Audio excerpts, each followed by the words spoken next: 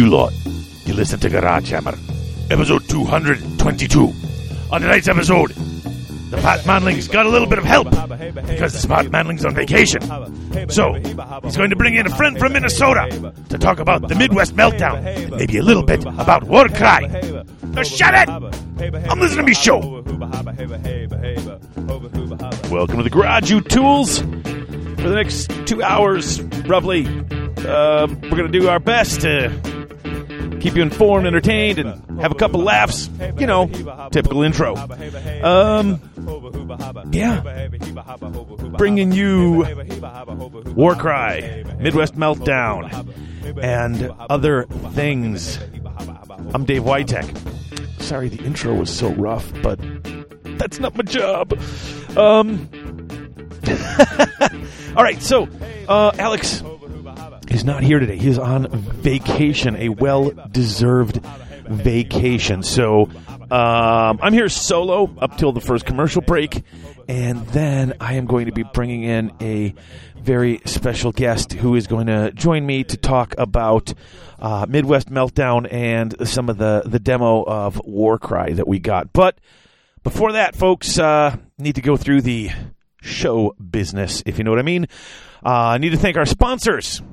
Chaos Orc Superstore, Chaos Orc Superstore, Chaos Orc Superstore, Chaos Orc Superstore, Six Squared Studios for all your basing needs and other cool MDF stuff like movement trays and tokens and things like that. And of course, Lindsay's Gamer Garrison in Wakanda, Illinois. Also want to thank our Patreon sponsors, all those people who decide this show is actually worth giving some of their hard-earned money to. Especially want to thank our associate producers, Phil Elliott, Dwight Sims, Christopher Sanders, and AJC. Thank you all for being a part of the almost 1% who make this show what it is. If you are even remotely interested in throwing in 50 cents, $1, whatever per show, just to help the show keep doing the cool things it's doing, then go ahead and check out our Patreon page at patreon.com/GarageHammer. I really appreciate it. Can't thank you enough. Let's see what else. Let's jump ahead real quick. Let's get to voicemail. That's right, voicemail. We got a couple, and I want to play them. I'm not... Well, maybe I will. You know, let's see how this goes first. First voicemail is, I believe, from Joshua.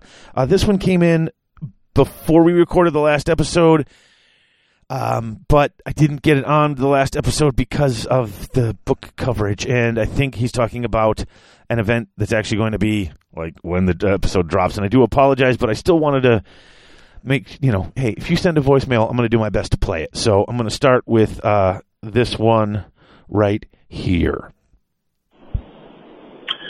Hey, David and Alex. It's Joshua from Florida. Leaving you guys voicemails kind of like Pringles.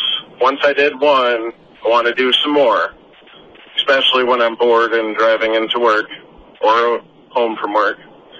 But anyway, just want to give you guys some hobby news. I'm getting all ready for Nova.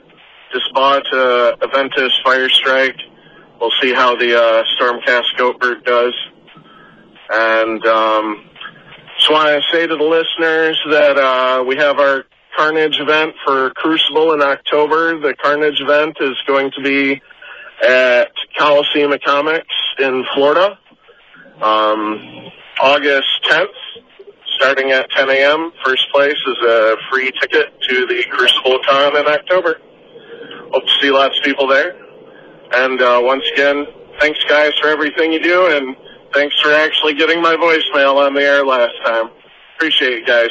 Have a good one. All right, so the first event, there's one event in October, but Coliseum of Comics in Florida. If you're listening to this, it's probably already started because I just didn't get this out on that quickly. So, but thanks for calling, Joshua. We always enjoy getting your voicemails on the air. The next one is from a good friend who we have not heard from in quite a while, but he's doing well, and I am just glad to hear his voice. And I will be playing this other message for you right now. I don't know what kind of operation you're running, but who are you to be ghosting the cranky lawyer? Dodging my calls. I even tried calling your cell phone number, and you just sent it right to voicemail. What's up with that? Nobody ghosts the cranky lawyer, except people with caller ID. And people that know better. Okay, so most people ghost the cranky lawyer, but what are you doing? Manling, ghosting the cranky lawyer. What's up with that? Sheesh. Okay, so that had nothing to do with the show, but Cranky Lawyer is a good friend of mine. I was not ghosting Cranky Lawyer. For the record, I was painting, or restaining and painting my deck when he called, and I was unable to get to the phone to answer the call. And apparently he called my phone and then called So, Cranky, we miss you. Hope you're doing well. I had to put it on because Cranky is a good friend. So, now, for those of you who maybe missed the last episode or so, we do have a contest going on, and that contest is going on until the end of August, till August 31st, and then we're going to, on the first show in September, we are going to announce the winners. 6 Squared Studios, our sponsor, is sponsoring this contest, and they just want to hear a positive story about you and your hobby. That's all. How'd you get into the hobby? Why do you stay in the hobby? What's your favorite story about your best time doing stuff in the hobby? Literally anything. Anything but a positive story. We get a lot of negativity floating around on the internet. Social media is a cesspool, as we all know. And he just wants to hear something positive. That's what the guys at 6 Squared are looking for. You can leave me a voicemail to tell me your thing, or you can email it to garagehammer@live.com. Just put 6 Squared contest in the subject line so we know that's what it is. Alex and I and Kevin and Brad, we're going to pick a couple of our favorites from the entries and play them on the air, and then Kevin, being the owner of 6 Squared, he's going to pick the winner. Winner gets a $100 gift certificate to 6 Squared Studios. That will get you a bunch of movement trays or bases or bits of terrain. They do a lot of stuff on there. So go ahead and get those entries in. Right now, your odds are pretty good at winning. We haven't gotten a ton of them in, but then again, I only announced it on the one show, and then we didn't really announce it too much with the lore and war of Slaanesh. We did get a voicemail entry, and so I just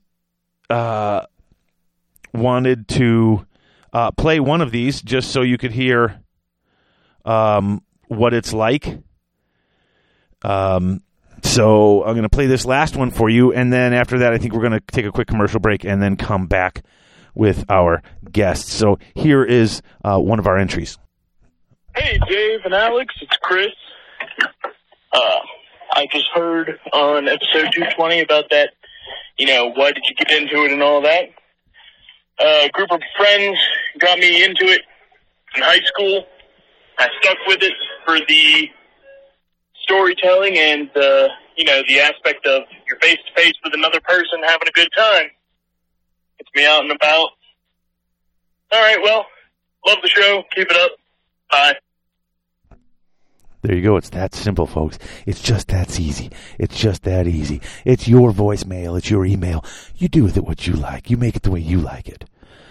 And then we will listen to it, and we will play it, and then it will get judged. And then someone's going to win a $100 gift certificate to 6 Squared Studios. That's an awesome gift. So people, get on it. Get your entries in. Like I said, leave it on the voicemail, or just go, if it's long, got a good story, garagehammer@live.com. Put 6 Squared contest in the subject line. So I'm going to take a break. Going to be right back and jump into the toolbox and all the other goodness for this show in just a moment. See you in a minute.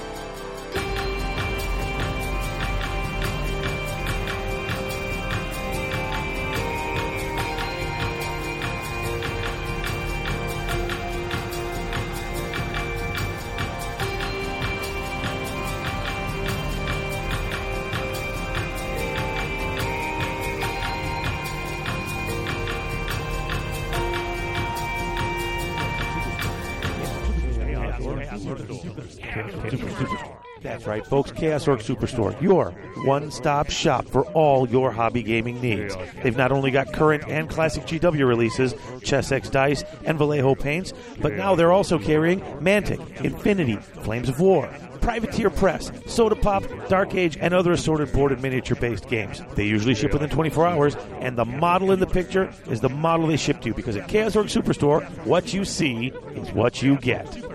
Chaos Orc Superstore.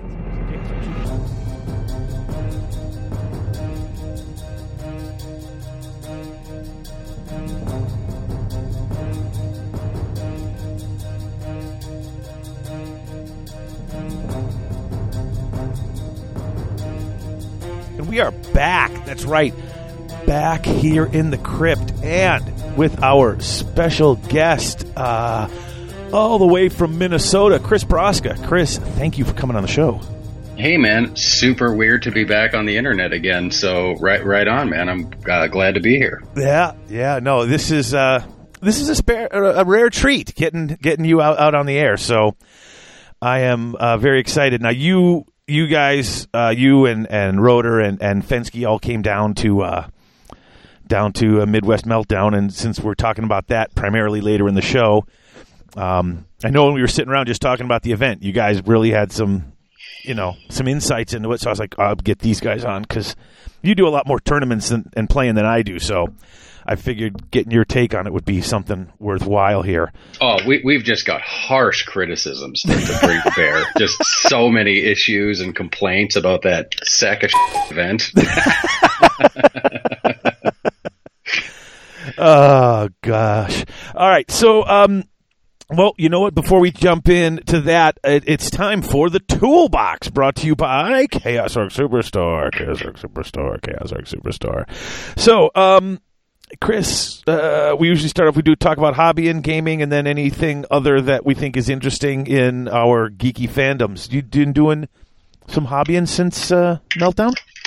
Yeah, dude. I've been actually jumping between assembling Delac models for Necromunda and finishing off my last Shadespire crew, which is the Eyes of the Nine. Those are some nice models. Is that? No, wait. You didn't play against that when we played a little Underworlds that night, did you? That was my Reavers list, right? I think, didn't we play 2 games? I don't remember. Yeah, I think I did. I did play against your Reavers with my Gits. Yeah, they were pretty cool. Yeah, so I've been working on that, just trying to finish them off. I had gone super hard on Underworld a few years. Or wait, I can't swear, can I? I'm marking down when you do, and I'll edit it. But if you keep it to a minimum, I don't have to write as many times down. But ladies and gentlemen out there on the internet, I'm an outdoor cat, not really an indoor cat. So you'll have to excuse me if I slip here and there. It's okay. Like I said, I'm just watching the timer on the recorder, and every time you say one, I just write down the time so I could jump in there and put in the cuckoo. It's not that big a deal. Cool. Yeah, when Underworlds dropped years ago, I got into it and was playing it quite a bit. And I sort of painted 3 crews at the same time, got them to about 80%, and then just sort of moved on. So I was going through old projects a couple weeks ago and came across them and was like, oh, what am I doing? I got to jump in and finish these off. And it was they were all at the stage of painting where it's really fun, where you're just dropping those pop highlights and the detail work where you can sit back and go, yeah, dude, this thing looks rad. So I sort of jumped in and finished them. And at Acon, Roeder I can't remember if he'd won it or what the deal is, but he'd picked up the Eyes of the Nine and just immediately tossed it to me. Oh yeah, they were in all the They were in the bags, in the swag what, bags. Yeah. Because I've got like 3 Zarbags gifts from people who were like, "Hey, you want this?" And they were just tossing me. I'm like, I'm giving them away on the show as gifts because how many of Zarbags gifts does one person need? Right. So yeah, I've been basically finishing those off. I had intended on painting like 1,500 points of Chaos Space Marines for an event in September, but immediately hit the eject button on that. Well, usually I can batch paint and get a lot of work done pretty quickly. Like at my house, everybody goes to bed at like 9 o'clock. So I've got pretty much 3 hours of hobby night every single night. So in a lot of cases, I can get a pretty large scale job like that done in a couple of months. But it's just been a fun summer. And it just seems like every Friday and Saturday when I usually get a couple of hours in for sure, the neighbors want to hang out and my kids got football and blah, blah, blah. So it's been pretty tough to commit to that level of a grind in this season, so every summer.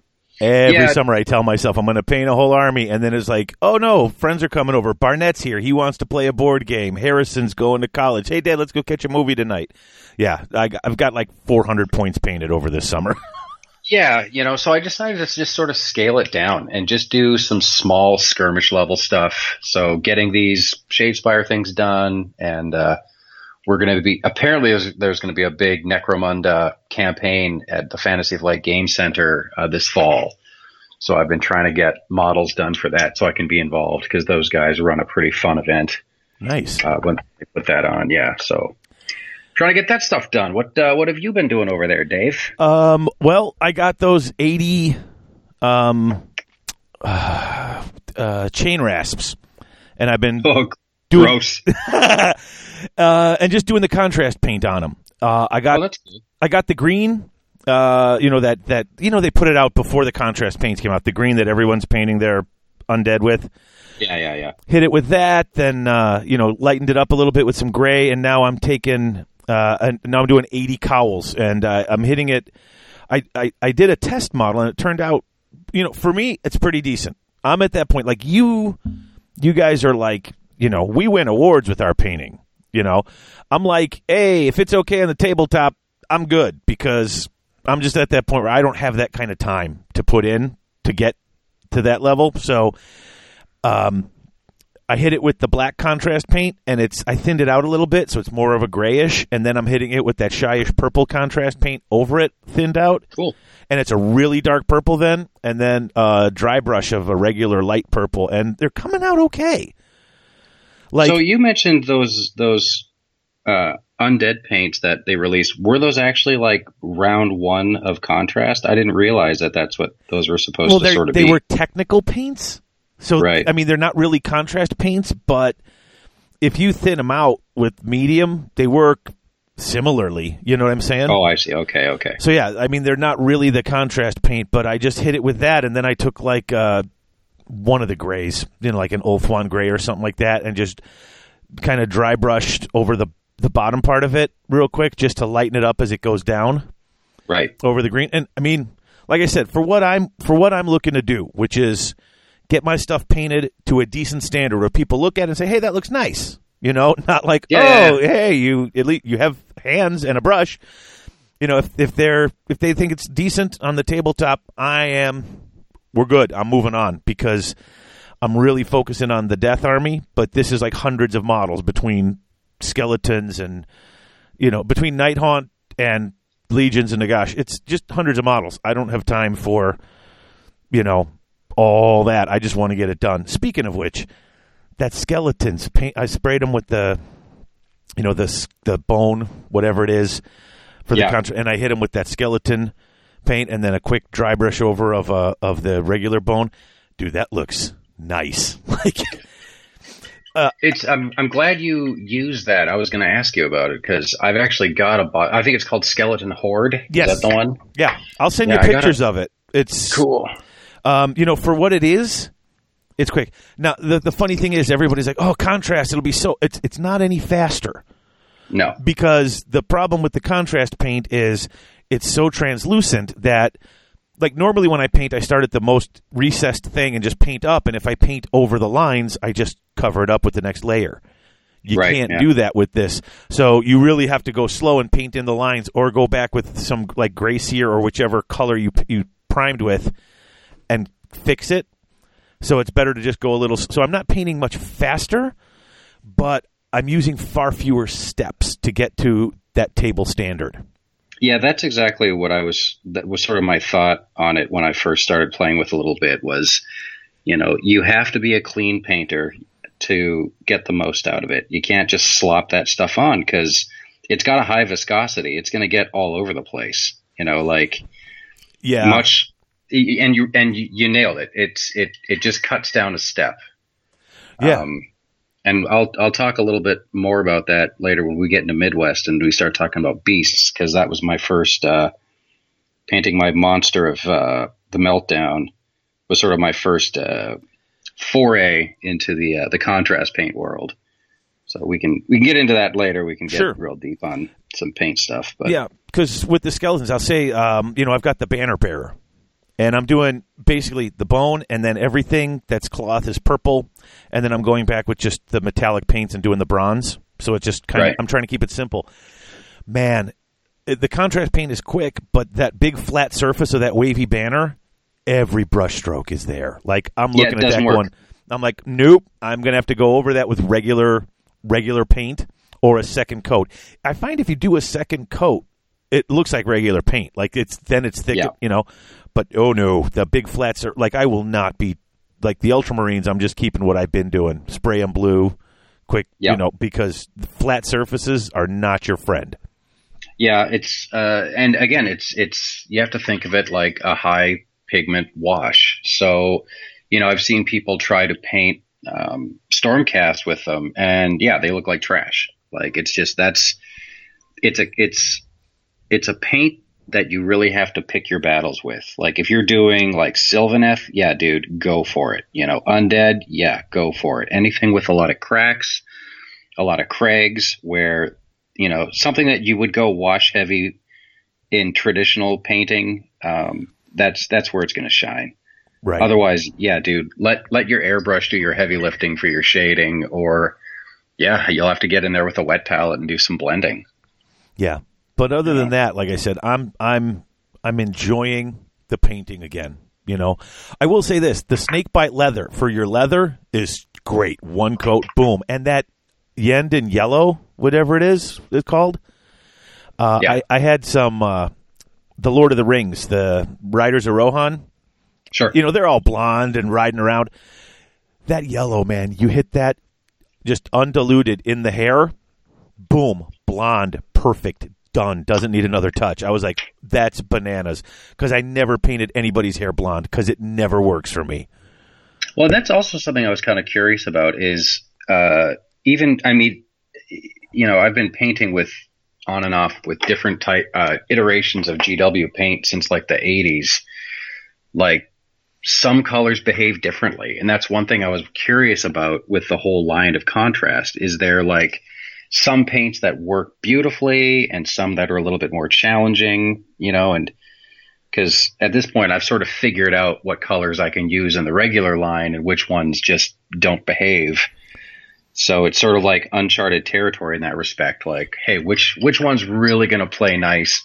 And which one is, there's just a lot of pigment in it and it's kind of crummy. Yeah, I bought about half of them, just the ones that I thought I would use more with this army.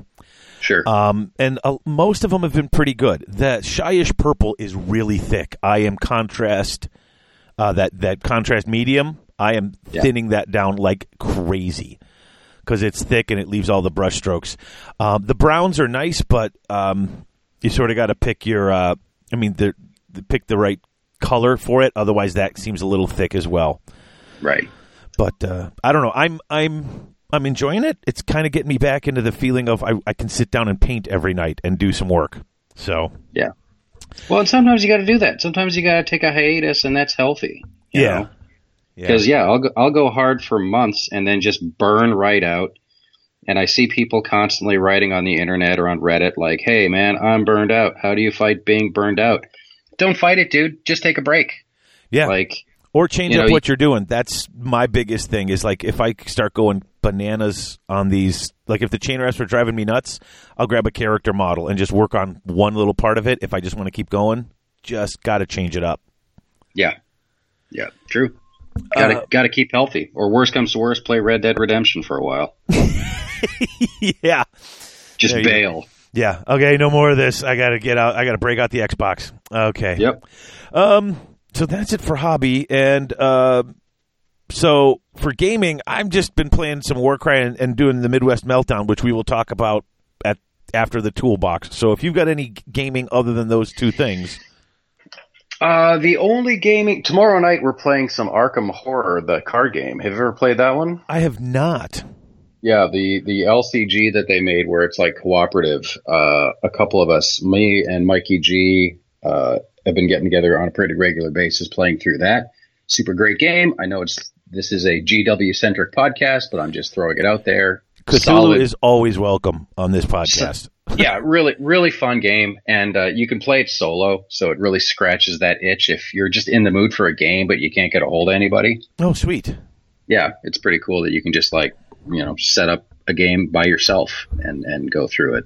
Nice. But I haven't had a chance to play anything else since Meltdown. I've been trying to build up my brownie points again with the family since I've been abandoning them on a regular basis to go paint and jerk off with my friends in other states. Yeah, I got 2 games finally came through on my Kickstarter. I got Death Path, which a friend of mine, Johnny, made, and I backed it. It's a quick little card game. It's kind of like playing The Running Man. I think I've ran across it on the internet somewhere. Yeah, it's quick. It's simple. It sounds familiar. It's kind of it's you're just flipping cards and like seeing where the maze takes you, and then if you come across something, you fight it. It's a fun, quick game. Cool. It's one of those games where after you're kind of burnt out from playing games at the tournament all day, and you just want to have something that you can just play without having to think too much about it. That works. Yeah. Cool. And then I got Trogdor, the board game. Oh, weird. Yeah, they put out a board game where you're all part of the cult of Trogdor, and you're helping him burninate the countryside. Dude, that is an internet reference from legit like 15 years ago. That's crazy. Did they start it 15 years ago and it just finally got funded and got released, or what? No, they just did it like a year ago, and weird. I couldn't believe it. I was like, "Wait, you're doing what?" And I'm like, "I'm in." But yeah, it was. It's fun, but it's silly. Oh my god! All right, and then you got any other? Nope, that's it, bud. Yeah, me neither. I did go see Once Upon a Time in Hollywood. How was that? It's outside of the last 20 minutes, it's like the least Tarantino film that I've seen. It's like he's flexing different muscles with this. It's like he's kind of slower pacing it. Okay. I thought it was really great, though. I really liked it. And then than that, it's about the Manson murders, isn't it? Isn't that the cornerstone? Not really. Oh. It's a Once Upon a Time. So did you see Inglourious Bastards? Yeah. You know how that ended?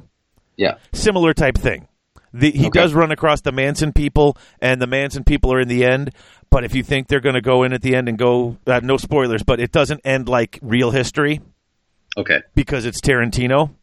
Right. But the story and the acting is really fantastic. I really liked it. I loved it. So it was funny. I walked out of everything, and it was okay. And the more I thought about it, I'm like, wow, that was pretty good. And my daughter went with me. She's like 16. She's like, Dad, she just wanted to go because DiCaprio was in it. And she's never seen a Tarantino film. She's like, that was not like anything I've ever seen. I'm like, we'll go home and watch Reservoir Dogs, sweetie. Oh yeah, yeah. I'll blow your mind. Yeah. Yeah, I took my daughter to see Crawl the other day. That's the Sam Raimi movie about the alligators that are like great. Basically. It really was. I thought it was going to be trash. And like quick backstory: my daughter is like your standard like 13-year-old cheerleader, all-American white girl, but her quiet passion is she loves movies with animals eating people. So any like Shark Attack movie or like The Revenant when the bear houses DiCaprio and anything like that, she just loves it. So she's been begging me to take her to go see Crawl, and I was like, yeah, all right, and I'm always down for a weird, B movie. And dude, it's Sam Raimi. Yeah, it was really good. I was really surprised. So That's very cool. Yeah, if you're a fan of watching alligators wreck face, it's not a bad flick. Yeah, I'm definitely gonna have to give that one a viewing. Yeah, I mean, if you go in if that's your expectation level, I saw the preview. I was like, oh, this is gonna be bad, Yeah. But and that's what we thought, and we went in and we're like, oh, actually, this is legit. Okay, cool. I love a pleasant surprise. Yeah. Yep. Okay, so I think that's it for the toolbox. Cool. Let's move on to before we got too far into doing stuff at Midwest Meltdown. We showed up on Friday. Saturday, Alex gave us a demo of Warcry. He did. I didn't know. Nobody knew what to think about this game, what it was going to be before it came out. You know what I'm saying? Nope. Like they showed you this, and it's like people were, is it only going to be chaos, blibble blabble, more stuff. That game is rad. Yep. Yeah. So driving in that weekend, Rotor and Nick, that was like one of their goals. Is like, we want to play Warcry, want to check this out, blah blah blah. And I was just sort of on the fence, because there's just so much stuff now, like I think back even 10 years ago, you'd have to wait 7 years for an army book update. Every 2 or 3 years, a skirmish game would come out. You'd get 3 books, maybe 4 books a year, because it was every other month, and it was January or February you got a fantasy book, and then 2 months later you get a 40K book, and then 2 months later you get so you got 3 books a year. You were lucky.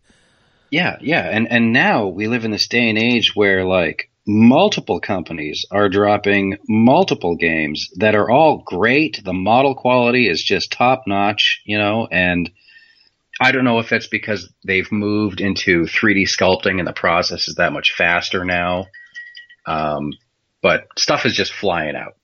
And I get to a point where it's just overwhelming. Like I like painting, I like playing, but goddamn, dude, I've got a wife and kids and a real job. Like I would have to quit my career to get caught up on all the movies, books, games, and whatnot. So I was kind of like, I'm gonna keep this at arm's length. So we sat down to play that game, and you didn't want to play, but Rotor was doing something. Fensky was off making a phone call. Rotor's like, okay, hold on, you guys play, and you're like, I'm like, come on, sit down and play with me. Yeah, literally, I was like, yeah, fine. Exactly. You were like, I don't know if I want to play. I don't want to get into this game anyway. I just want to see if it's any good. Yeah, and my deal was I didn't feel like getting locked into like a 2-hour situation. It was already like midnight or whatever. Yeah, it was. Yeah, and Alex started walking us through it, and he's like, here's the loose framework of how it goes, and blah blah blah, and we spent more time with him explaining what all the symbols are on the cards than actually having to be explained how the actual. Once we started playing, that was less time. Yeah, and we played through a couple of activations, and then suddenly Alex is talking to Rotor, and I realized me and you were just playing the game. Like in 10 minutes, we didn't need anybody to tell us how to play it. We got it. Yeah, we were in the middle of round 3, and Rotor's like, "Is this any good?" And we're like, "Yeah." He's like, "You guys got it?" And we're like, we're on round 3." And Alex is like, "What?" It's like, you were on round 1 when I started talking. I'm like, "Well, yeah, flying through it." Yeah. Like it just clicked, and that's when I was like, "Dude, this game is clever." This is clever game design. The things I like about it is because they also had because now GW was nice enough to get. I got a demo copy of the basic stuff. I know Domus and then they had like some of the extra crews, and they had the cards.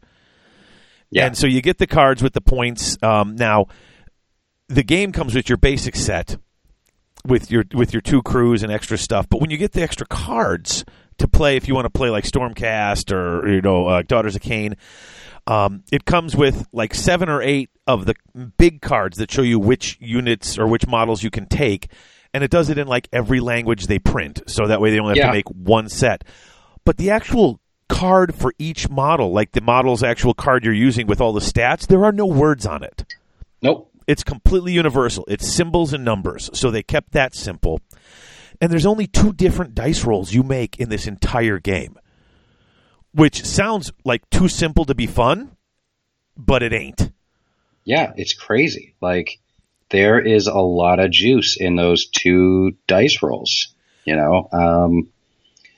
And I mean, I don't feel like we need to watch. Like, if you've already picked it up, you know what we're talking about. But we'll for those either of cover you who, on an episode, for those of you who direction. haven't played it yet, I mean, it's great. And the fact that it was like, I don't know, we played like half an hour, maybe 45 minutes, and we were done. You know, like it was 50 minutes from starting explaining till we were done with the game, and that's with the explanations. So like when you're down with it, it's going to be half-hour games, right? I did play another game. Now, you know, the cool thing is with all the different scenarios and stuff, like we had one that was done by the end of round 3. I played a different one where it was like kill the general, and it's like if you're not done by round 4, if you haven't killed him, then if he's within 4 inches of the edge of the board, he automatically dies. Like it forces you to move to the center, but the game could go a little longer. But it's just really well done. Now, and the thing is, I know that, like, the price tag on it, it's like what, $170? Yeah. You know, it's pretty imposing. And if you're worried about making that investment, have someone give you a demo. Because the other cool thing is, I'm looking online now. If one person in your group buys the big box, you can buy just the rule book. You know, you can buy. They have different terrain now. Like they've got one that used to be the Garden of Moor is like a new terrain set for this, and that comes with its own cards for terrain setup. So you can just buy terrain. You can just buy the rule book. You don't. If one person in your group invests in this, or if you chip in on this, then you know you can. It's $8 for that card pack, and like I already have all those Stormcast models. Yeah. So I could play that, you know, right there, boom, and it's I mean, you only roll to wound, because if I hit you, you know, if I missed you, then maybe I hit you and your armor deflected. Maybe I missed you completely, but, you know, it's like pit fighting. If I hit you hard enough, you're wounded. That's it. It's just...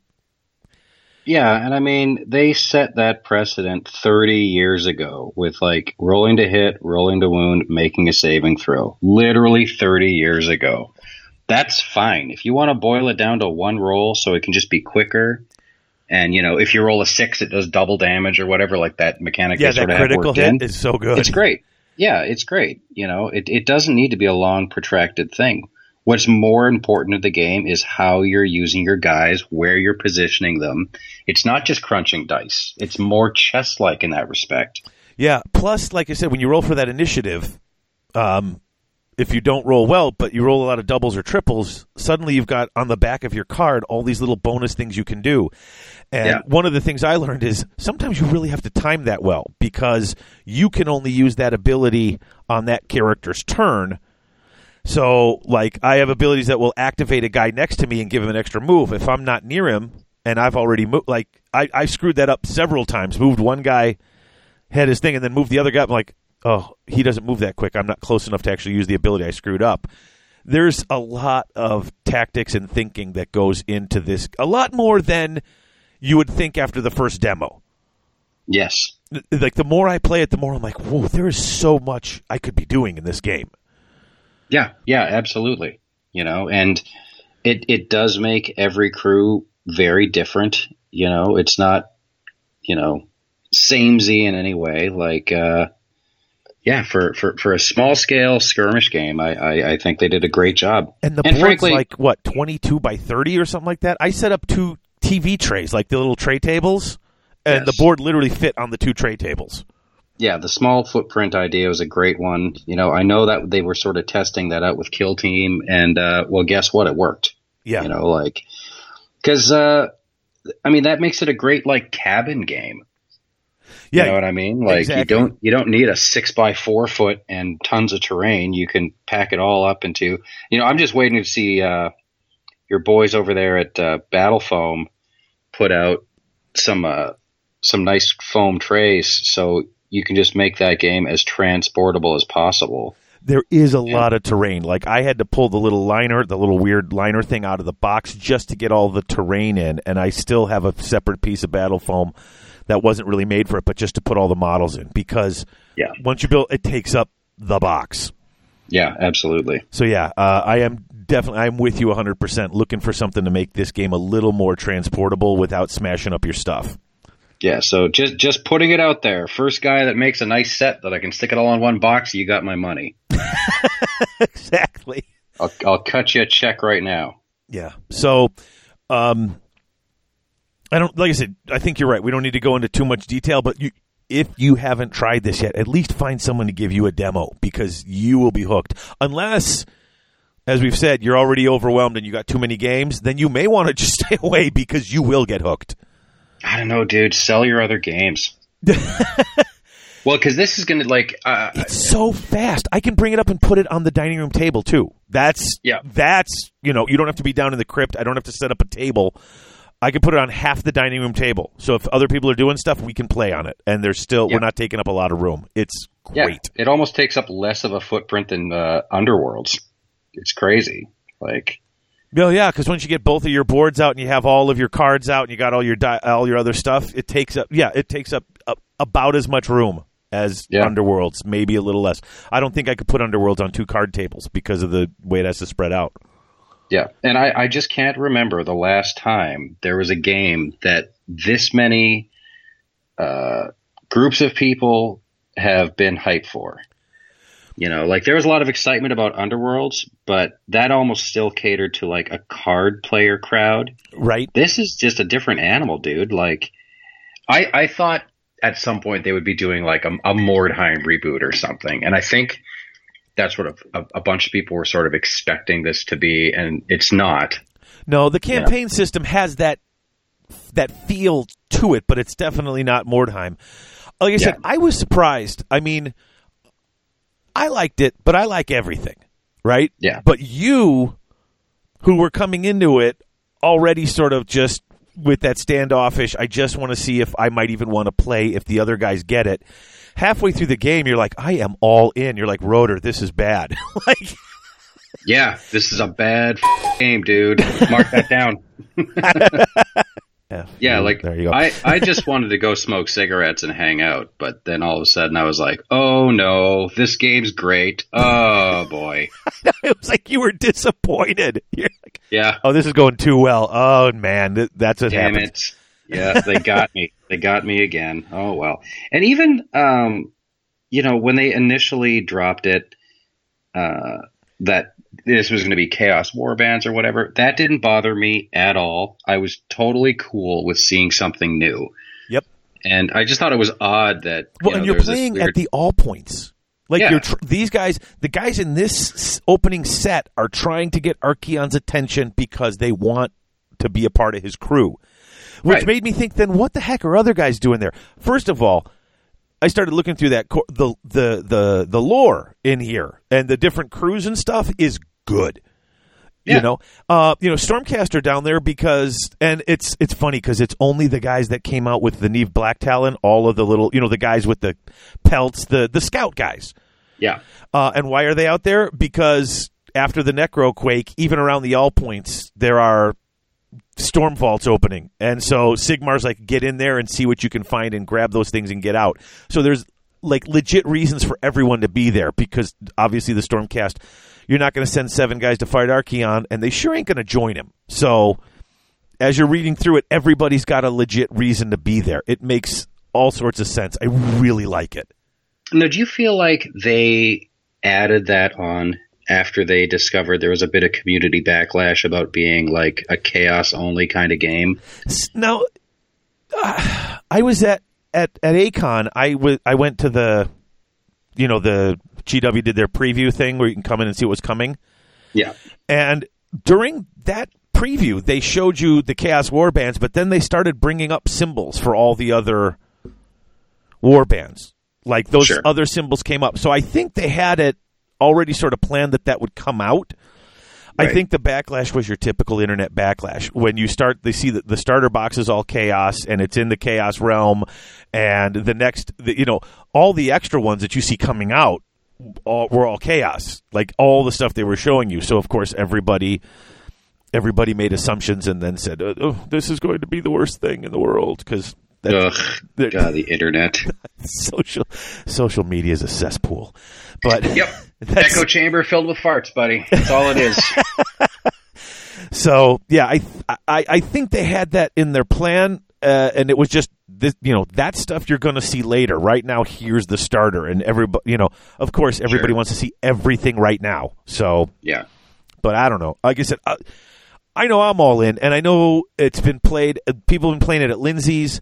A couple of my other friends have already picked it up, and they're like, when are we going to get a campaign going? When do we get a campaign going? I'm like, all right. And like I said, the best part about it is you don't have to set aside 3 hours. Yep. Or 4 hours, depending on how much you screw around while you're playing AOS. If you set aside 3 hours, you can get in 4 games of this. You can just chug your campaign right along. Oh, especially once you have like a feel for your warband. I could definitely see what all of your abilities are, where you need to be, Oh, yeah.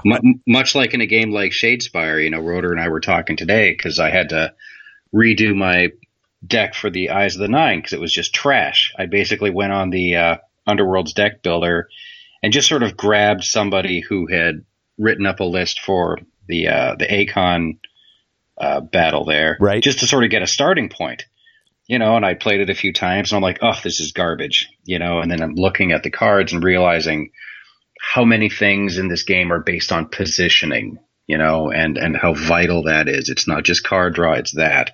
And I get the feeling it's going to play very similar in Warcry, because you've got these abilities and they're all based on where you're standing, who's nearby, who you're trying to buff and whatnot. And when it's just one activation per dude, you got to make the most of that. Right. And it's also that idea of finding the crew that fits with you, because I played through a couple of different Underworld's crews, and I decided I'm going to play the Gits at Akon because I just wanted to paint them. Yeah. And I was having trouble with my deck, and my friend Brandon, who plays a lot, was like, dude, here's the problem with your deck. It's all over, like you did. I tightened up my deck, and it's like, once I know what they do, suddenly it's tight. You're moving fast. You know what you're looking for. You know how to do it. I think, like you said, once people get a feel for the crew they pick, because not everybody's going to be playing Iron Golems, although that's the favorite on the interwebs again. Well, it's the easiest to paint, that's for sure. Oh, yeah. But I think once everyone finds the crew that they love and you start playing it, the games will be even faster because you know what you're doing. Yep. So, I think that's it for Warcry. Why don't we take a break? And when we come back, we will talk all about Midwest Meltdown, and then you can throw out all your complaints and tell how how terrible it was. The worst. Just the worst. All right. We'll be back, folks.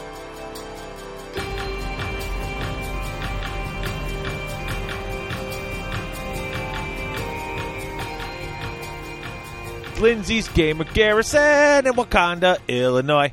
Wow, that's terrible. But they're not. They carry the full GW range for all your hobby cravings, and customers get 10% off their purchases every single day at Lindsay's Gamer Garrison. What makes Lindsay so special?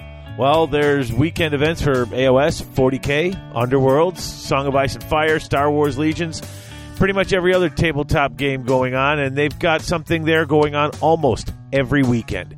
If tabletop gaming's your thing, there's always something happening at Lindsay's. But David, you say, what if I want to support Lindsay's but can't always make it out there? Well, I'm glad you asked. Lindsay's online store makes shopping easy. Just go to lindsaysgarrison.com. That's LINDSAYS Garrison.com and fill your cart with hobby goodness. Show listeners you can enter GH Savings at checkout for extra specials and discounts. And did I mention free shipping for orders over $50? Because, there's free shipping for orders over $50. That's like a book in a box or 2 boxes. It's so easy. That's Lindsay's. And don't forget, enter GH Savings at checkout at lindsaysgarrison.com. That's Lindsay's Gamer Garrison in Wakanda, Illinois. That's horrible. I'm leaving it in.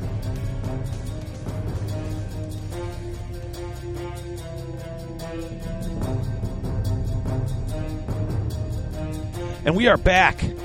It's me. Yep.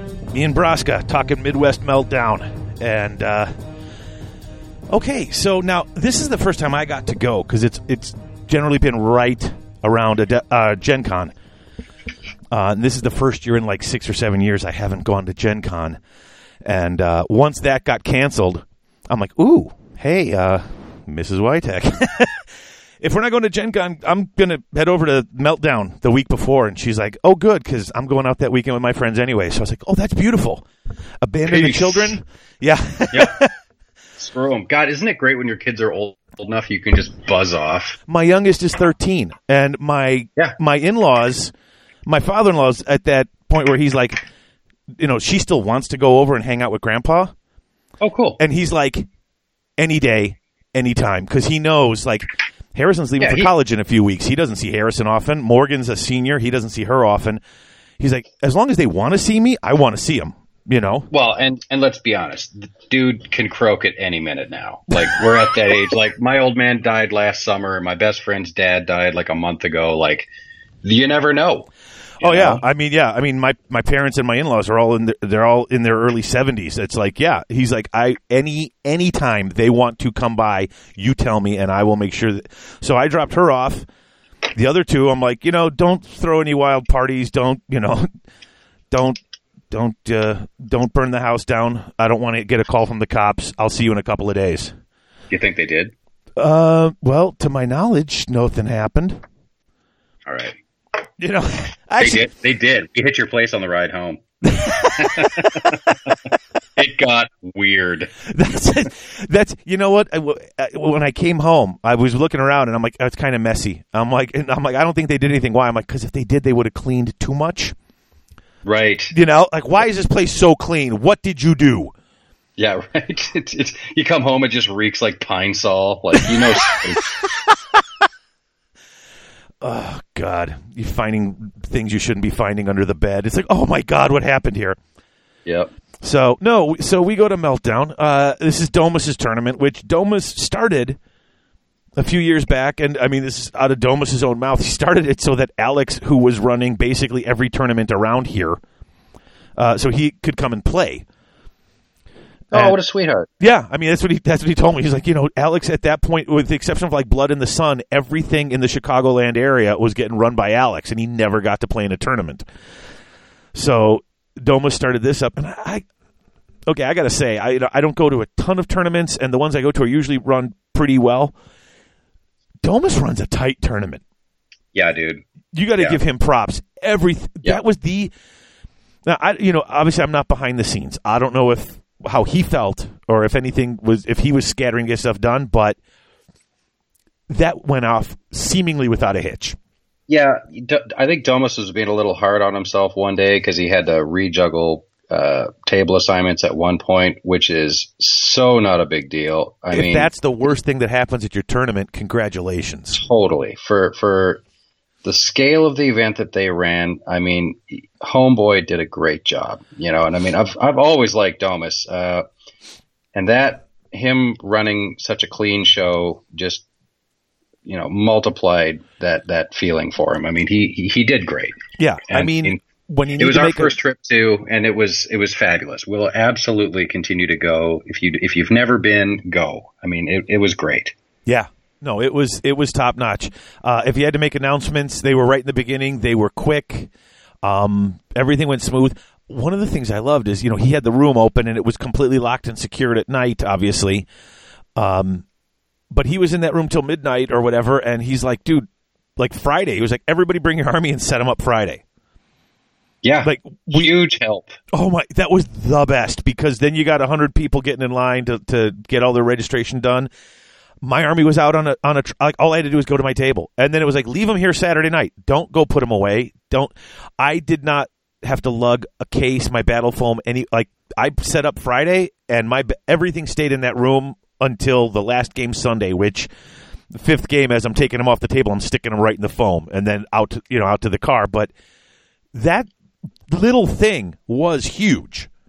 Yeah, I mean, tournaments are great. They're fun, but they're a logistical nightmare. They're a pain in the ass. It's annoying to drag all your around. Like, this is not and especially with the AOS sort of rules bloat that's happening now, where you got to lug around 4 different books to play the game, like it can be a little bit much. And that one thing can just make it so much easier. You know? Like I said, that was, for me, that was a big deal, just how smooth it was, because then I didn't have to worry about all that other nonsense. Like, we were done, the game's over, I'm like, okay, my army's back on the tray, are you guys done? Let's go eat. Yeah. You know, like, there was more time for hanging out with your friends and less time for worrying about all the other stuff going on. Yeah, absolutely. And the fact that I think one of the things that I really enjoyed is the fact that he just went regular ass Warhammer.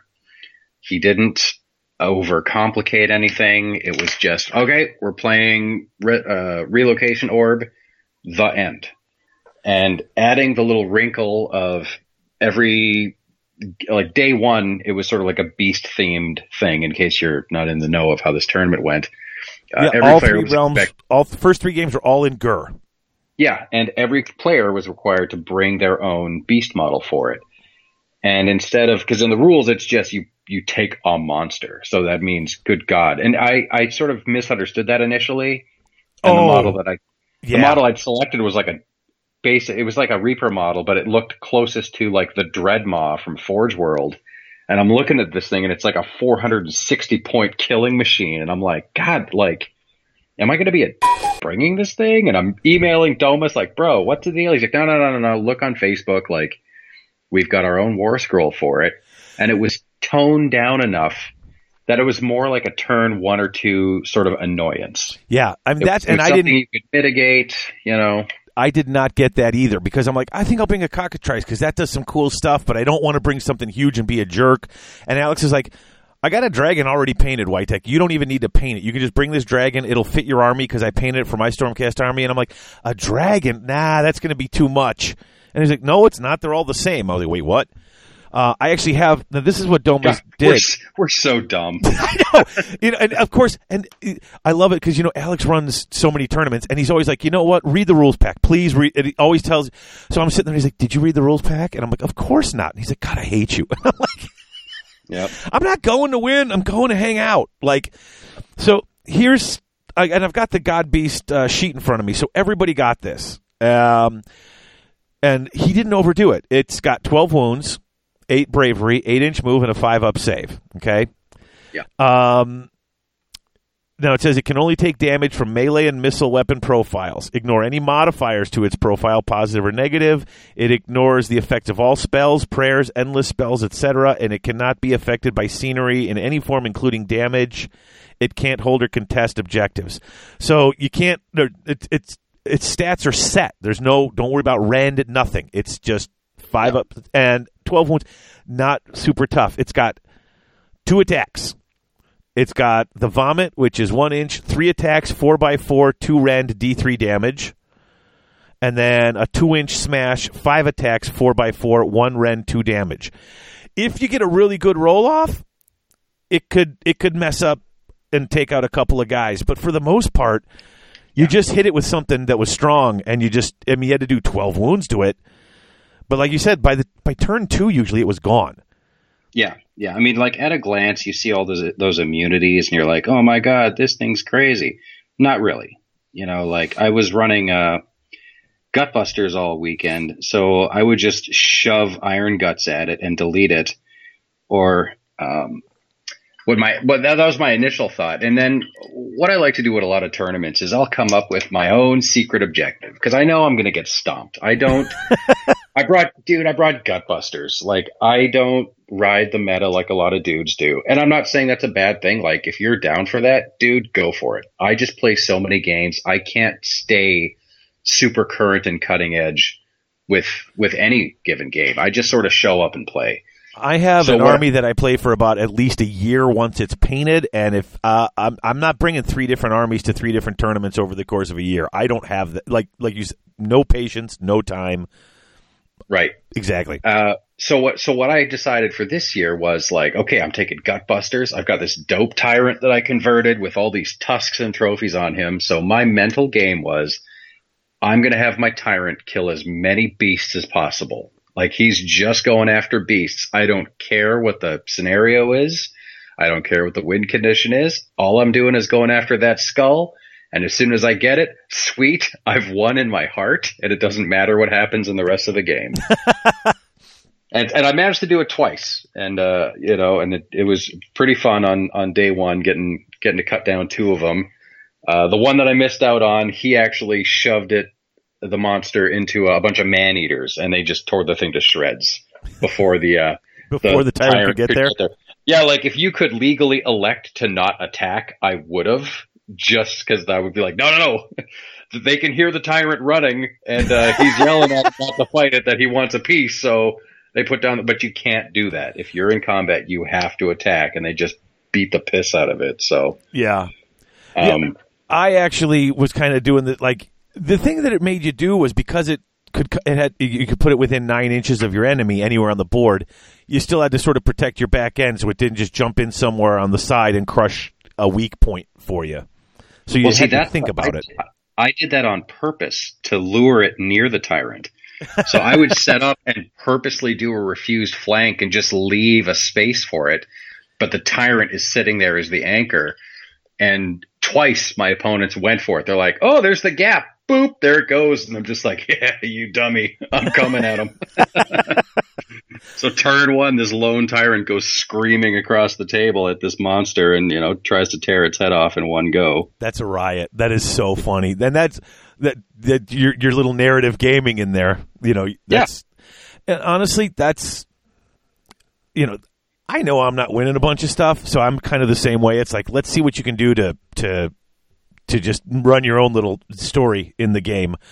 I made the mistake in round 2 because the first round it came in and hit one of my units and got several really good rolls and like deleted a bunch of liberators. I was like, "Ooh, wait a minute, what?"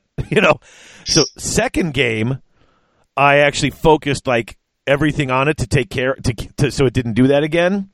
And of course, then I didn't focus on my opponent, and then he just walked up and just like, "Okay, now I'm going to punch you in the face because you were wasting time with that."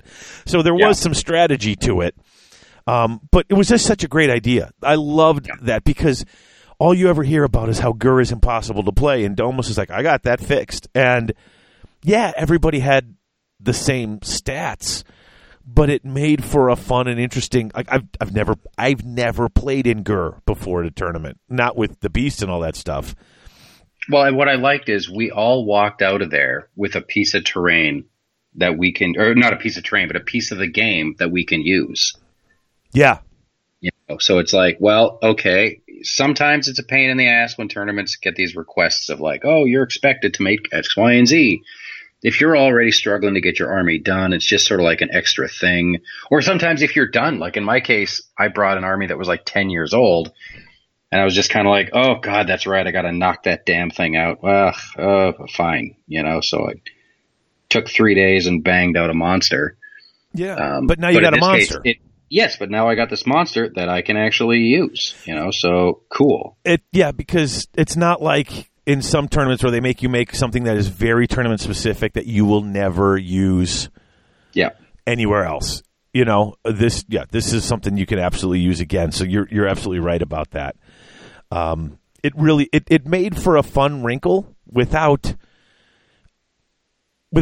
too many. Like I don't mind the secondary objectives thing. In fact, now I know Alex incorporated that at Adepticon where it's like they've already got all of these objective things you can do, so just pick from the list instead of making up all sorts of crazy scenarios or making a character or making this on everybody's board this particular piece of terrain is going to if you get near it you gotta take all these wounds. It always when you get too many extra rules in there, you know what I'm talking about. I can't follow it anymore, dude. I just lose interest. And I get it because some guys play so much AOS that, oh, yeah, I've played Relocation Orb a million times. I know where to be, blah, blah, blah, blah. But then, and if that's the core group of guys organizing that event, yeah, it makes sense for them to get nuts and add all this stuff because they need that extra juice. For filthy casuals like you and me, just straight up AOS is fine. And I literally had people at the tournament saying, do you want to roll for terrain? Like, and it says roll for your terrain, and I'd be like, didn't even want to do that. Like, I just want to keep it simple. And I'm like, yeah, let's at least roll for terrain. I mean, half the time you forget when you're near it anyway, unless you're actually looking at it, what it does. You know what I'm saying? Totally. Yeah, I agree. That's one thing I'm guilty of too. I always seem to forget about that portion of the game. But again, that just plays into me not playing all that much, Exactly. So the I don't mind a wrinkle here and there, but I don't need 7. And right. And we didn't have. It was just. It worked. It worked really well. I had such a good time. I can't say enough about how well even all the little stuff he put together was. It was really well thought out. So, and Domus, great job, Domus. Yeah, and he's all self-deprecating. He's like, "Oh, I stole this from this guy, and I asked this guy if I could use this. I didn't think of it all." It's like, no, dude, you made the call. You put it together. Take the credit. It was fantastic. I had a good time. It was funny. He and I were talking about that briefly on Saturday night. I was kind of worried about taking this idea, and I'm like, dude, who cares? Like, you run a great thing. If this is an amalgamation of all the experiences we've had at these different events, and you pick the best ones, that's what you do. I mean, he was being nice, and he asked the people who came up with these ideas at their tournaments if he could use it. But honestly, even if you didn't, what are they going to do? Yeah, come at me. Yeah.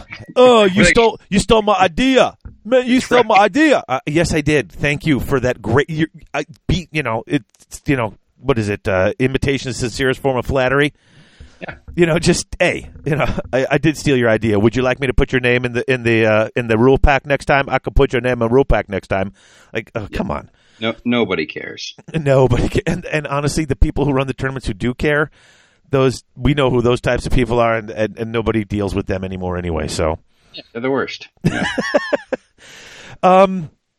You want to talk a little bit about some of the games we played? Because there's a couple things. First of all, I would like to talk, and so you know it more than I do, but Fensky brought his Overlords, and he did really well. Well, Fensky's no joke. I don't know if you are aware of this or not, but that dude knows how to play games. Oh, no, he does. Like, I didn't realize how good he was, but he does know. But I just don't see people playing Overlords, and nope. He's wrecking face with them. Yep. That's his jam.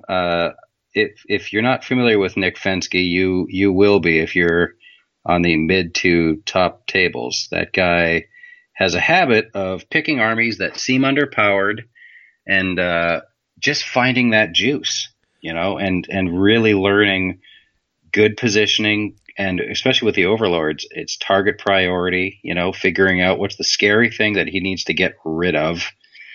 And he'll do it, He managed to – and even when we were driving back, he was trying to figure out ways that he could go more pure strain Overlords, because he does have a unit of Evocators in there, and he's got the Knight of Zeros.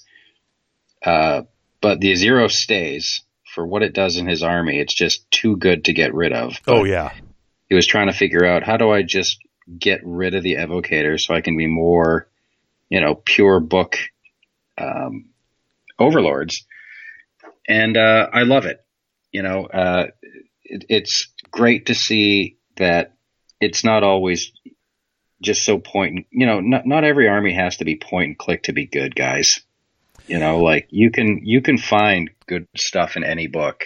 Find what you love to play and play it and get good at it and work. Yeah, I mean, it's just. And sometimes you're just going to take a hard L. There's nothing you can do about it.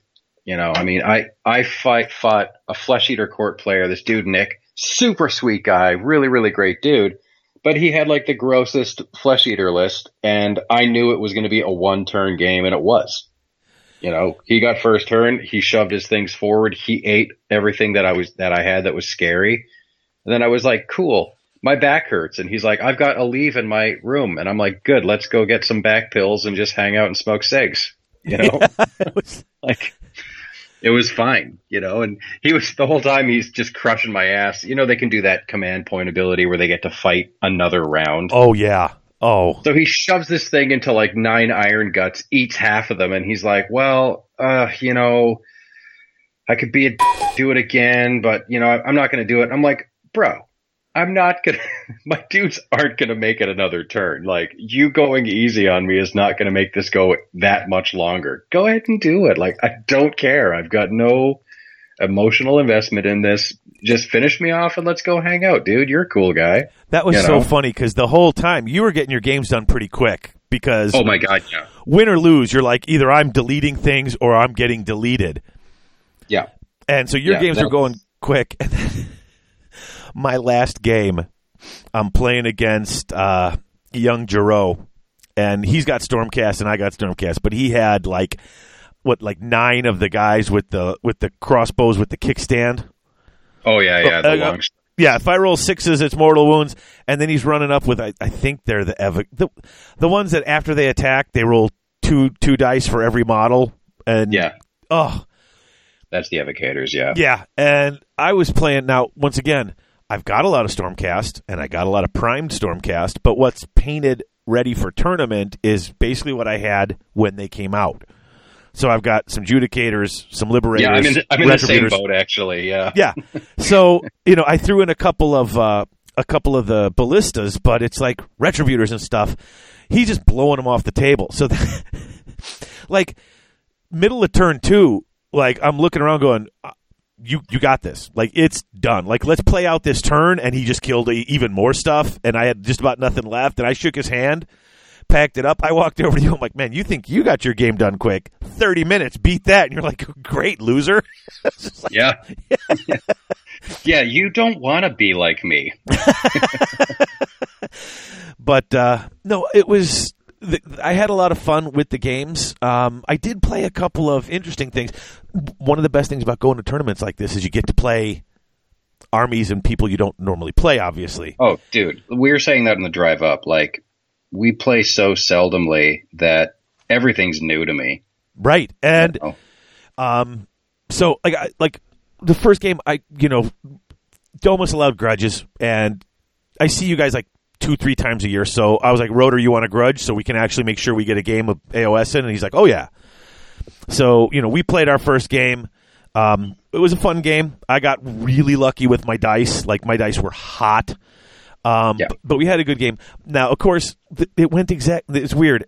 At PACA, I won my first game, and then I went up against Mike from the Detroit crew. And he beat me second game at PACA, and then I'm up against him second game here, and he came in with the he had that the Skaven Tide. Oh yeah. Oh, first of all, the you get your 3 little warp holes, and he's got the stuff. First of all, the Scryer Acolytes, which were the old Poison Wind guys. Yeah, those guys are no joke. Oh, I bet. And it's a shame they haven't made new plastics for those yet. He actually did a cool thing. He bought a bunch of the Skaven, the Blood Bowl team. Oh, cool. And then he put on like backpacks that I think were from AdMech or or whatever it is. And then he took BBs and put them like in their hand and painted them up green. So they look like they're running. Instead of having a giant globe, they're all running, holding they looked great. Oh, that's cool. That's really cool. They were really cool models. But he had this Vermin Lord Warp Seer, and that's the one that's got the 4-up rerollable, and then the 5-up ward save. Sure. And then you throw the Ethereal Amulet on it. I hate that Ethereal Amulet. I really... Yeah.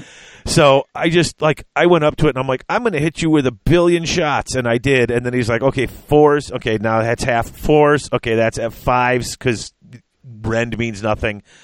I got trounced, but it was kind of cool to see what that army can do. It and he didn't even have like those, what are the Storm Fiends and stuff like that, right? And it was still it was kind of gross. Like for me, still gnarly. Yeah, it just still was like you don't have a chance. No, I don't. But I got to play against Gloomspite Gits. Oh, that's cool. They were super fun. I played against this dude, Frank, and just lots of Stabas and Squig Herds and those Boingratz Bounders. Those things get stupid. Oh, sure. It was so much fun to play against. It was such a good time. But yeah, everyone I played, different stuff. I did play against the Deepkin, and I lost. That's one army I've never played against. I played against them with Alex, so I knew like turn 3 I was in trouble because they get that we all hit you first stuff. And it was close. Like I had a chance to win it, but it was on the objectives, and it just didn't quite go my way.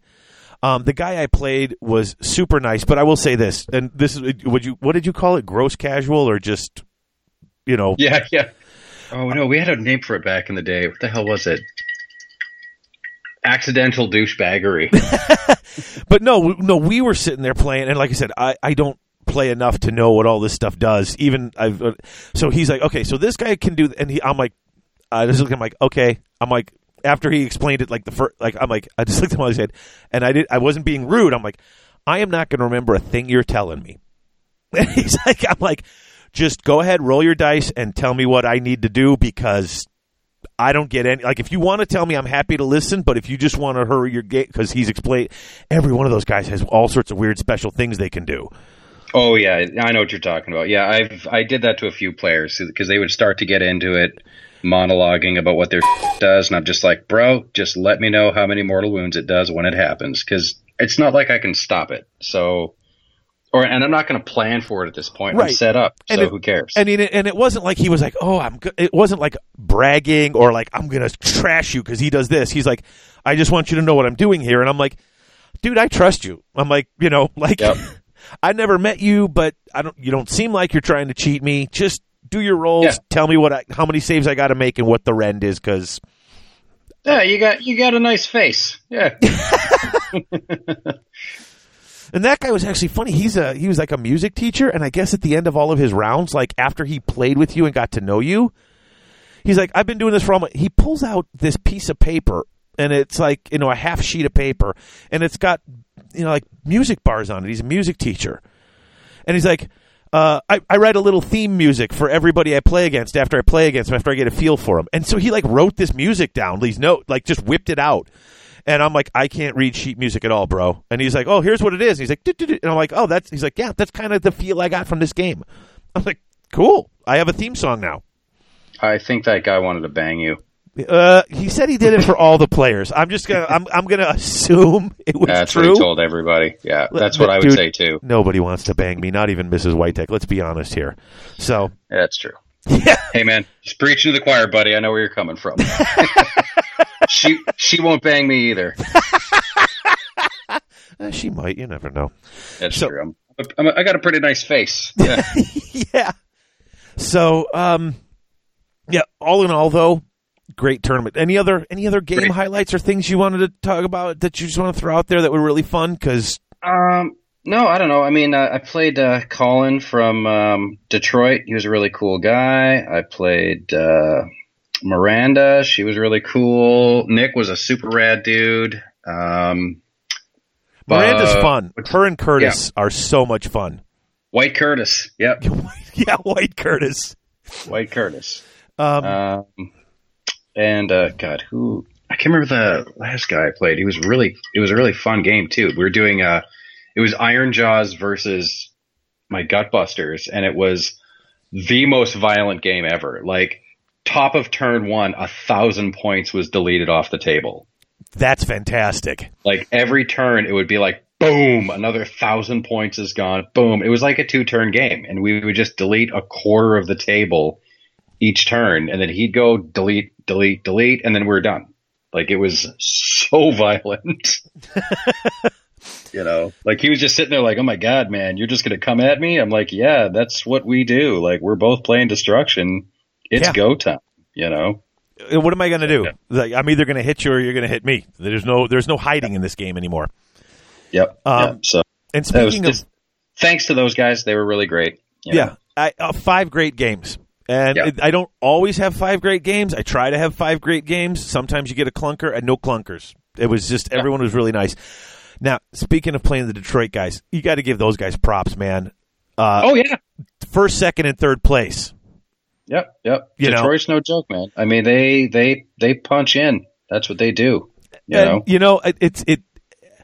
And I got last month they went to a tournament and took first, second, third too. I mean, like, these guys are smashing it all over the place. Yep. And give them credit, like, back in eighth when you'd get some of these really ridiculous things, like, I used to get a little salty. Like, I never had a bad game with any of them. Like, I've played Brad a bunch of times, and Brad will kick your teeth in, and you're smiling and thanking him at the end of the game because you have a fun game. Yep. And I think that's what's important is these guys, they come and they play hard lists, and they're playing a hard game. But they always make sure you have fun. Like, even with the Skaven, I was done at turn 3, but we're having a blast doing it, Well, and I mean, sports is a factor. You can't just, roll over dudes, not say much, and then it's done. We've both had games with people like that, and that's the worst. Like, they don't even want to talk. They're just sitting staring at the board, and you can see it's like that meme with all the math stuff going through their head. Yeah. And they're like, I don't want to talk to you. I don't want to, I'm not trying to interact. I'm trying to play just. It's like, dude, I'm here to have a good time. I'm right here. Yeah. I'm up here. Right here, bro. Yeah. Back in 8th, whenever I encountered that, I would literally just push my stuff forward and get it over with. I would just hand them the game because I'm like, dude, I don't play at that level. I'm not interested in it. Like, you're doing a different thing than I am. So let's just wrap this up because you play at such a high level, you're gonna get me. So let's just get to it. If you're not going to make it enjoyable, I'll just give it to you, and then I can go do something else. Yeah, exactly. We can finish the game. I'll go find my buddies and go smoke. You can go find your buddies and tell them how quickly you beat me, and I have no problem with that at all. You go tell them what I am and moving on. And I'll just get on with our lives. So, I guess. Congrats to all those guys. They did great. Yeah, no, that was really actually. Good. And congrats to Sean Clark because he bought my Skaven army off me last weekend. Oh, did he? Yeah, it finally happened, buddy. And it's because I wanted to just have like a guilt-free Warcry purchase. I was like, that's all I want. And, I just bought this dog, so money's been a little tight. So I'm like, you know what? I'm boxing this up. I started photographing all of the units separately, and I'm exhausted. I had like 30 different things to put online, and I just put a message out to Brad. I'm like, dude, does any of your crew want Skaven? And right away, he's like, yeah, Sean's looking. So I texted Sean. I'm like, dude, $250. It's in a box. Just pay the shipping and it's done. And I mean, no, it's probably $1,500 worth of stuff. I mean, it's like everything you could possibly want for Skaven. And he was just like, I do the same. Oh my God, done. I'm like, yeah, just get it out of my house. Exactly. I mean, when I'm selling something, it's like, yeah, I'm not trying to, I'm not trying to make what I paid for it. I'm trying to get it out. So I know where you're coming from with that. Now, I don't have the list of all the winners, and quite frankly, you can go look that up. Domus has all that listed. I don't really care. However, he did do the cool thing that Raj always does. He called all the winners up, and then you don't know what you won, and he's kind of announcing what everybody won. Now, the fun part was if you had your beast painted and you want to have it, up, there was a table. It said put your beast out there, and everyone could vote for their favorite beast. We were having a good time while it was like the last game is ending and people are still getting their votes in and everyone's got theirs off the table, and you're like, I'm leaving it up there. There's only a few left. Let's min-max these chances. I'm just min-maxing votes, bro. Yeah. Hey, honestly, I was one of those late voters, and I know half the people pulled their stuff off, and I was just like, oh, well, here's what's left. And, people are voting. I'm watching people vote. And congrats, you won the best beast from the judges, and you won best beast by votes. You won them both, which is absolutely crazy. Yours, dude. I'm not trying to blow smoke. It did look great. It popped, and that's what it is. And this is where all you Minnesota guys paint at this level, where it's just that extra highlight, and that third extra highlight, and that fourth extra highlight that I can't be bothered with, and a lot of other people can't be bothered with either. And you walked up to the table, and yours just stood out because of that. And I think that it was an attention grabber. It was big and it was simple. And if you want to look it up, it's what the hell is it called? Like the Death Maw from the Reaper Bones, right? Series of models. So it's large, and it's detailed, but not a ton. So what ends up happening is when you look at it against a bunch of other like GW models, you're staring at them from a couple feet away. So a lot of that detail in these larger scale GW models gets kind of lost. But for some reason, this dude, it just worked. Like he just sort of clicked. Well, he's got all the ridges. It's almost like you said, it's like that moth. It's like almost like a big sandworm coming out with the open mouth, but it's got all the ridges along the thing, which just, like you said, you highlighted each of those up. So it had that nice rich red color that came out and popped and just grabbed your eye from 6-7 feet away. Yeah, and that was my first foray with the contrast paints. Really? So so I sprayed it with that same one, like that Wraith Bone or whatever it is. Yeah. Or no, Gray Seer. Oh, you did the Gray Seer. I couldn't get Bone. Yeah, I got Gray Seer. And yeah, I did Blood Angels across the whole thing, and then I did, I think, Skeleton Horde on the belly, and just let that dry. And that's when I was like, okay, so this is basically just brown wash on red paint, because I literally first outing, I hadn't watched any real videos about it yet. I just went for it. And then I'm like, okay, well, I got to build up detail in the places where there aren't any. So there was a lot of like these teeth and stuff coming off of it. And it had very like shapeless sort of tissue around the teeth. So I just went in with like Squig Orange and just sort of like painted in dots and just painted in bumps that weren't there, and then just any place. I didn't even notice that. That was all flat. And you just, I thought those really were bumps and ridges that you painted. No, that's all painted on. I just like added detail that actually wasn't there. And at first I was a little leery about it, but I'm like, go for it. And I wasn't thinking I would walk away with any kind of prize for this thing. Cause no, dude, I painted that in about 4 or 5 hours, but I was strategic about it. And I was talking to a few guys at the paint table about it, when we were looking at all the models. Cause they were, saying, oh God, it's crazy looking. And I'm like, no, dude, look at it up close. Literally, I sat it underneath my lamp, watch where the light hit, and I only pulled lines where the light was hitting, and that's it. So it's just very strategic. I didn't highlight the whole model. I only highlighted like 25% of it, but it's the 25% that mattered. If you flip it upside down and look at it, it's black. Look at you min-maxing on the paint job and on the voting.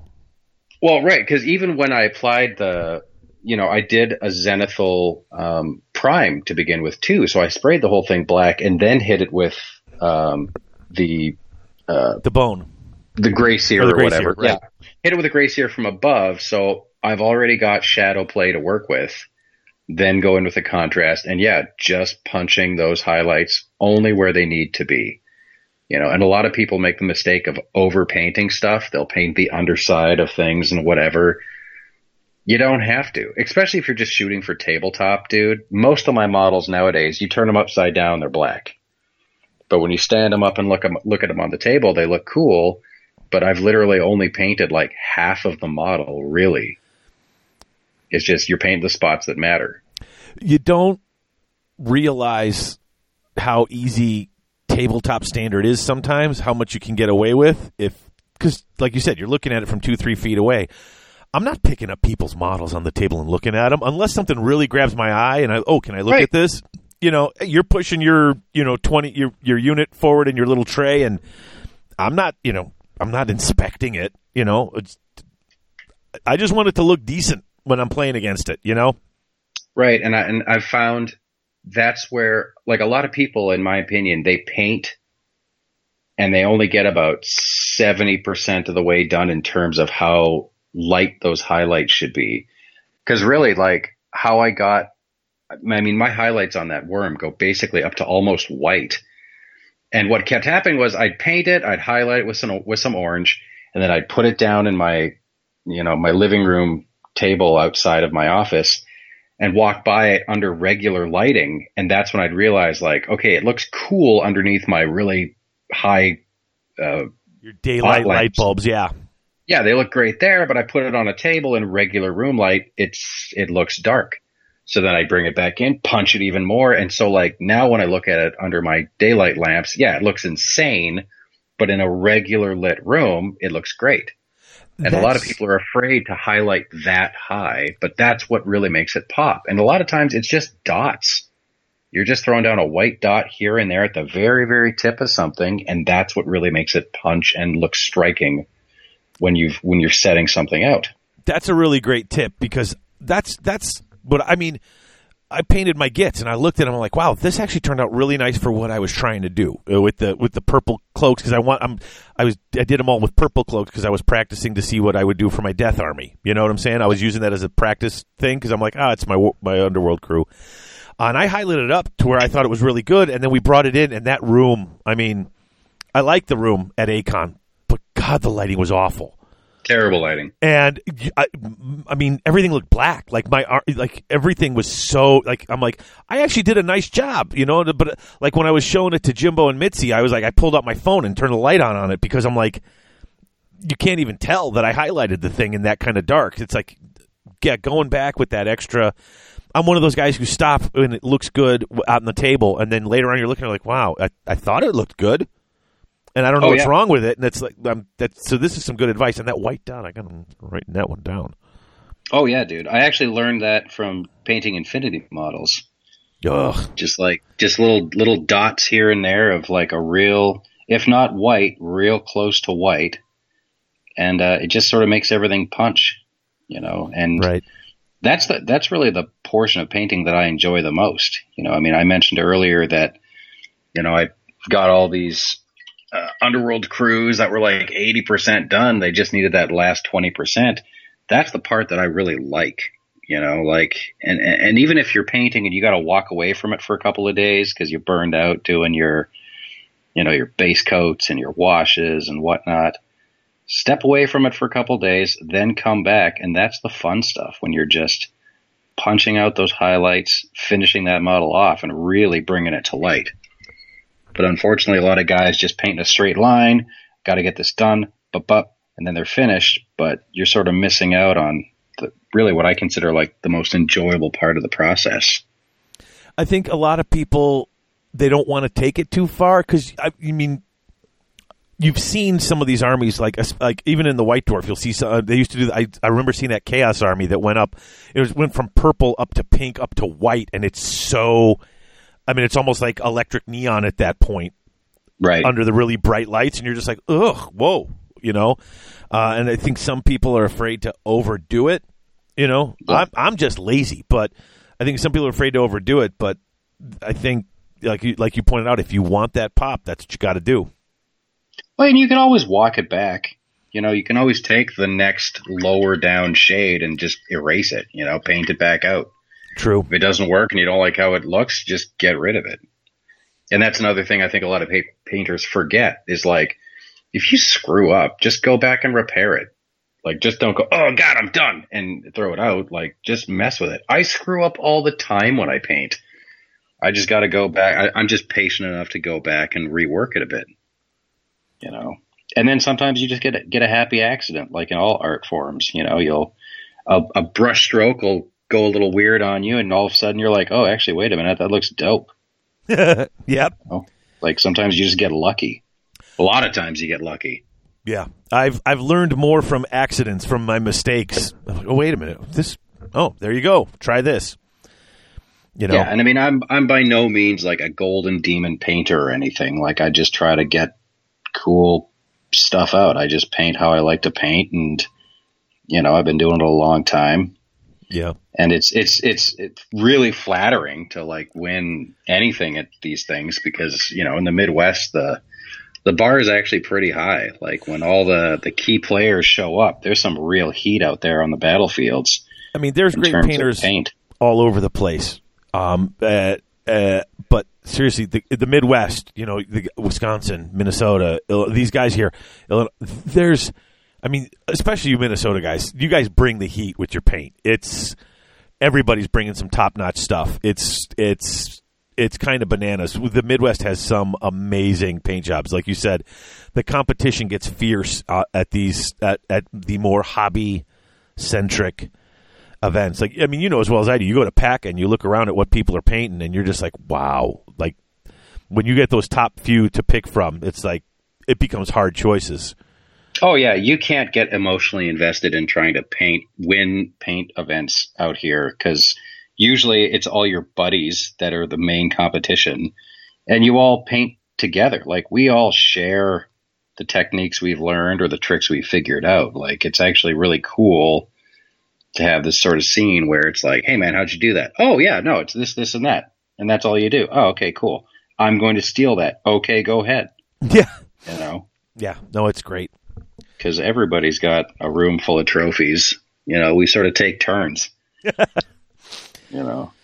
Well, I think that's about it. You know what? Let's take a quick break, because I got to take one more break, and then we'll come back and wrap up the show, because cool. I think we're hit just about everything we can.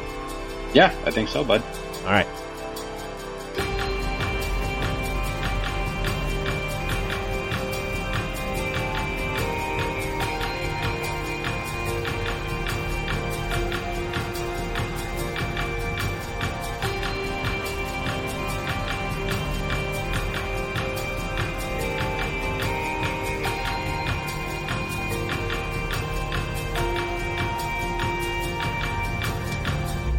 Are you finally looking to start your rebasing project? 6 Squared Studios. Are you looking for some new and interesting resin terrain? 6 Squared Studios. Are you looking for some fancy acrylic counters to keep track of wounds, or maybe some other statistical anomalies? 6 Squared Studios. Maybe you need a new rack for your paints? 6 Squared Studios. Well, then look no further. What you need is 6 Squared Studios. They ship worldwide with domestic shipping for both the U.S. and Canada. 6 Squared Studios. That's right, 6 Squared Studios. That's the number 6, squaredstudios.ca.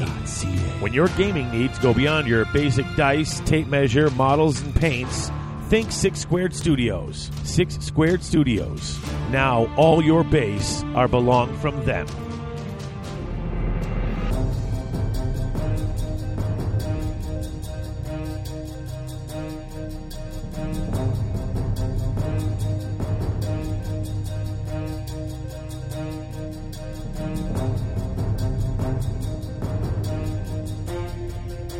Back again. Here we are, Chris and I.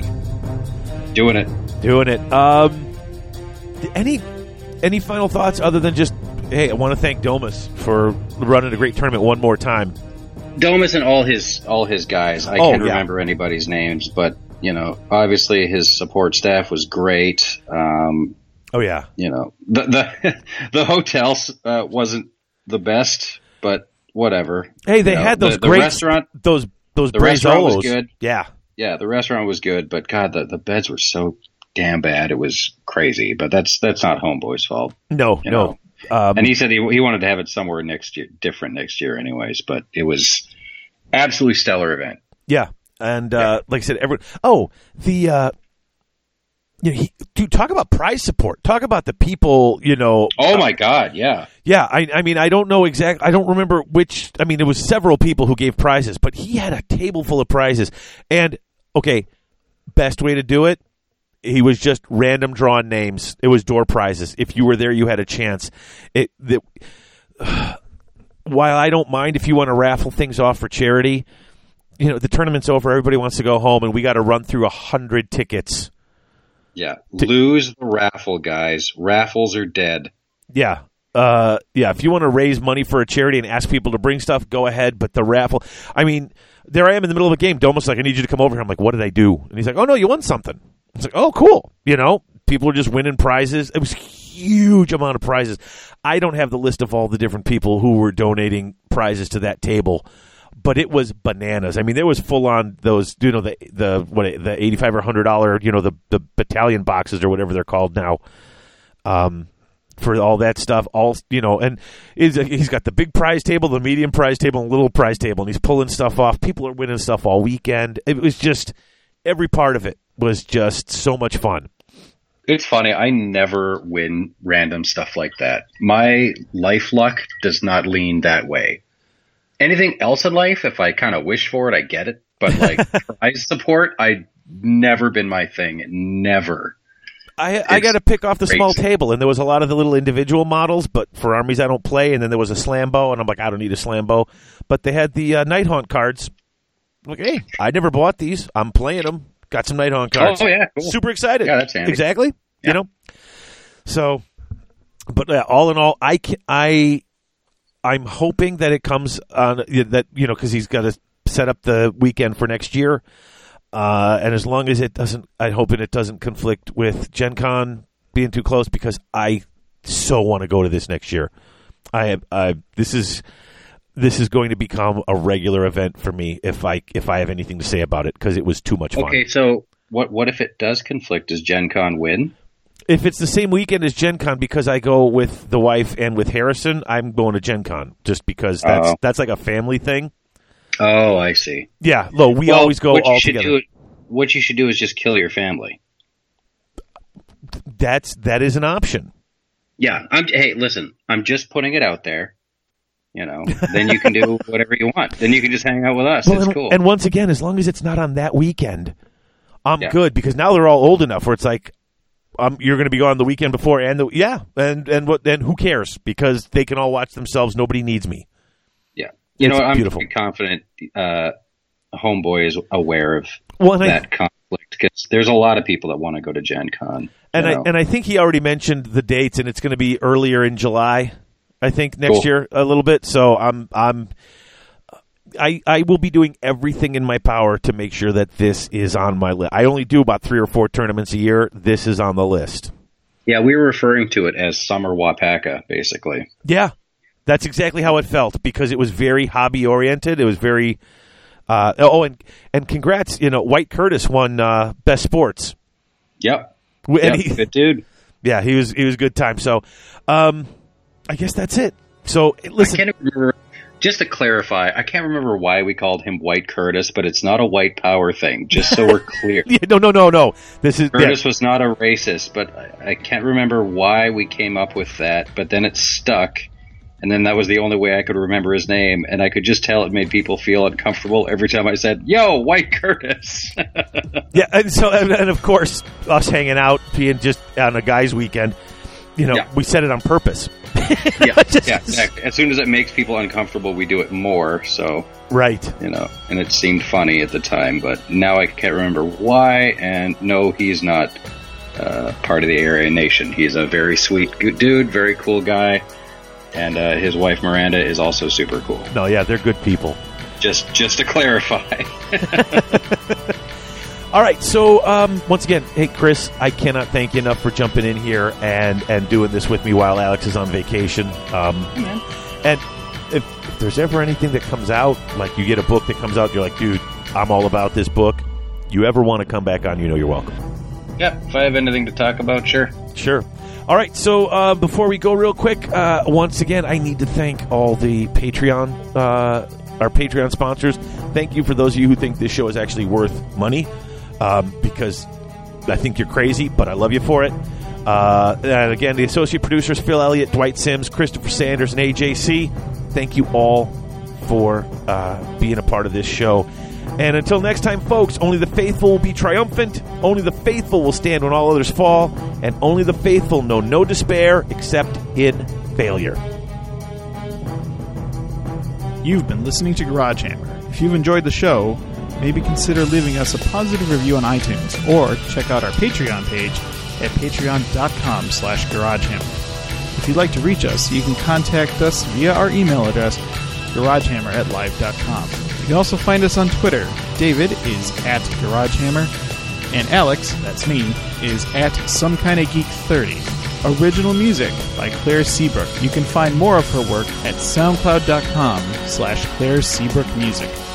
Finally, if you want to join the Garage Hammer community, as well as the AOS community worldwide, you can comment on our episodes in the show thread at the Grand Alliance Forums, that's tga.community, or check out the Garage Hammer Facebook page. And as always, thanks for listening.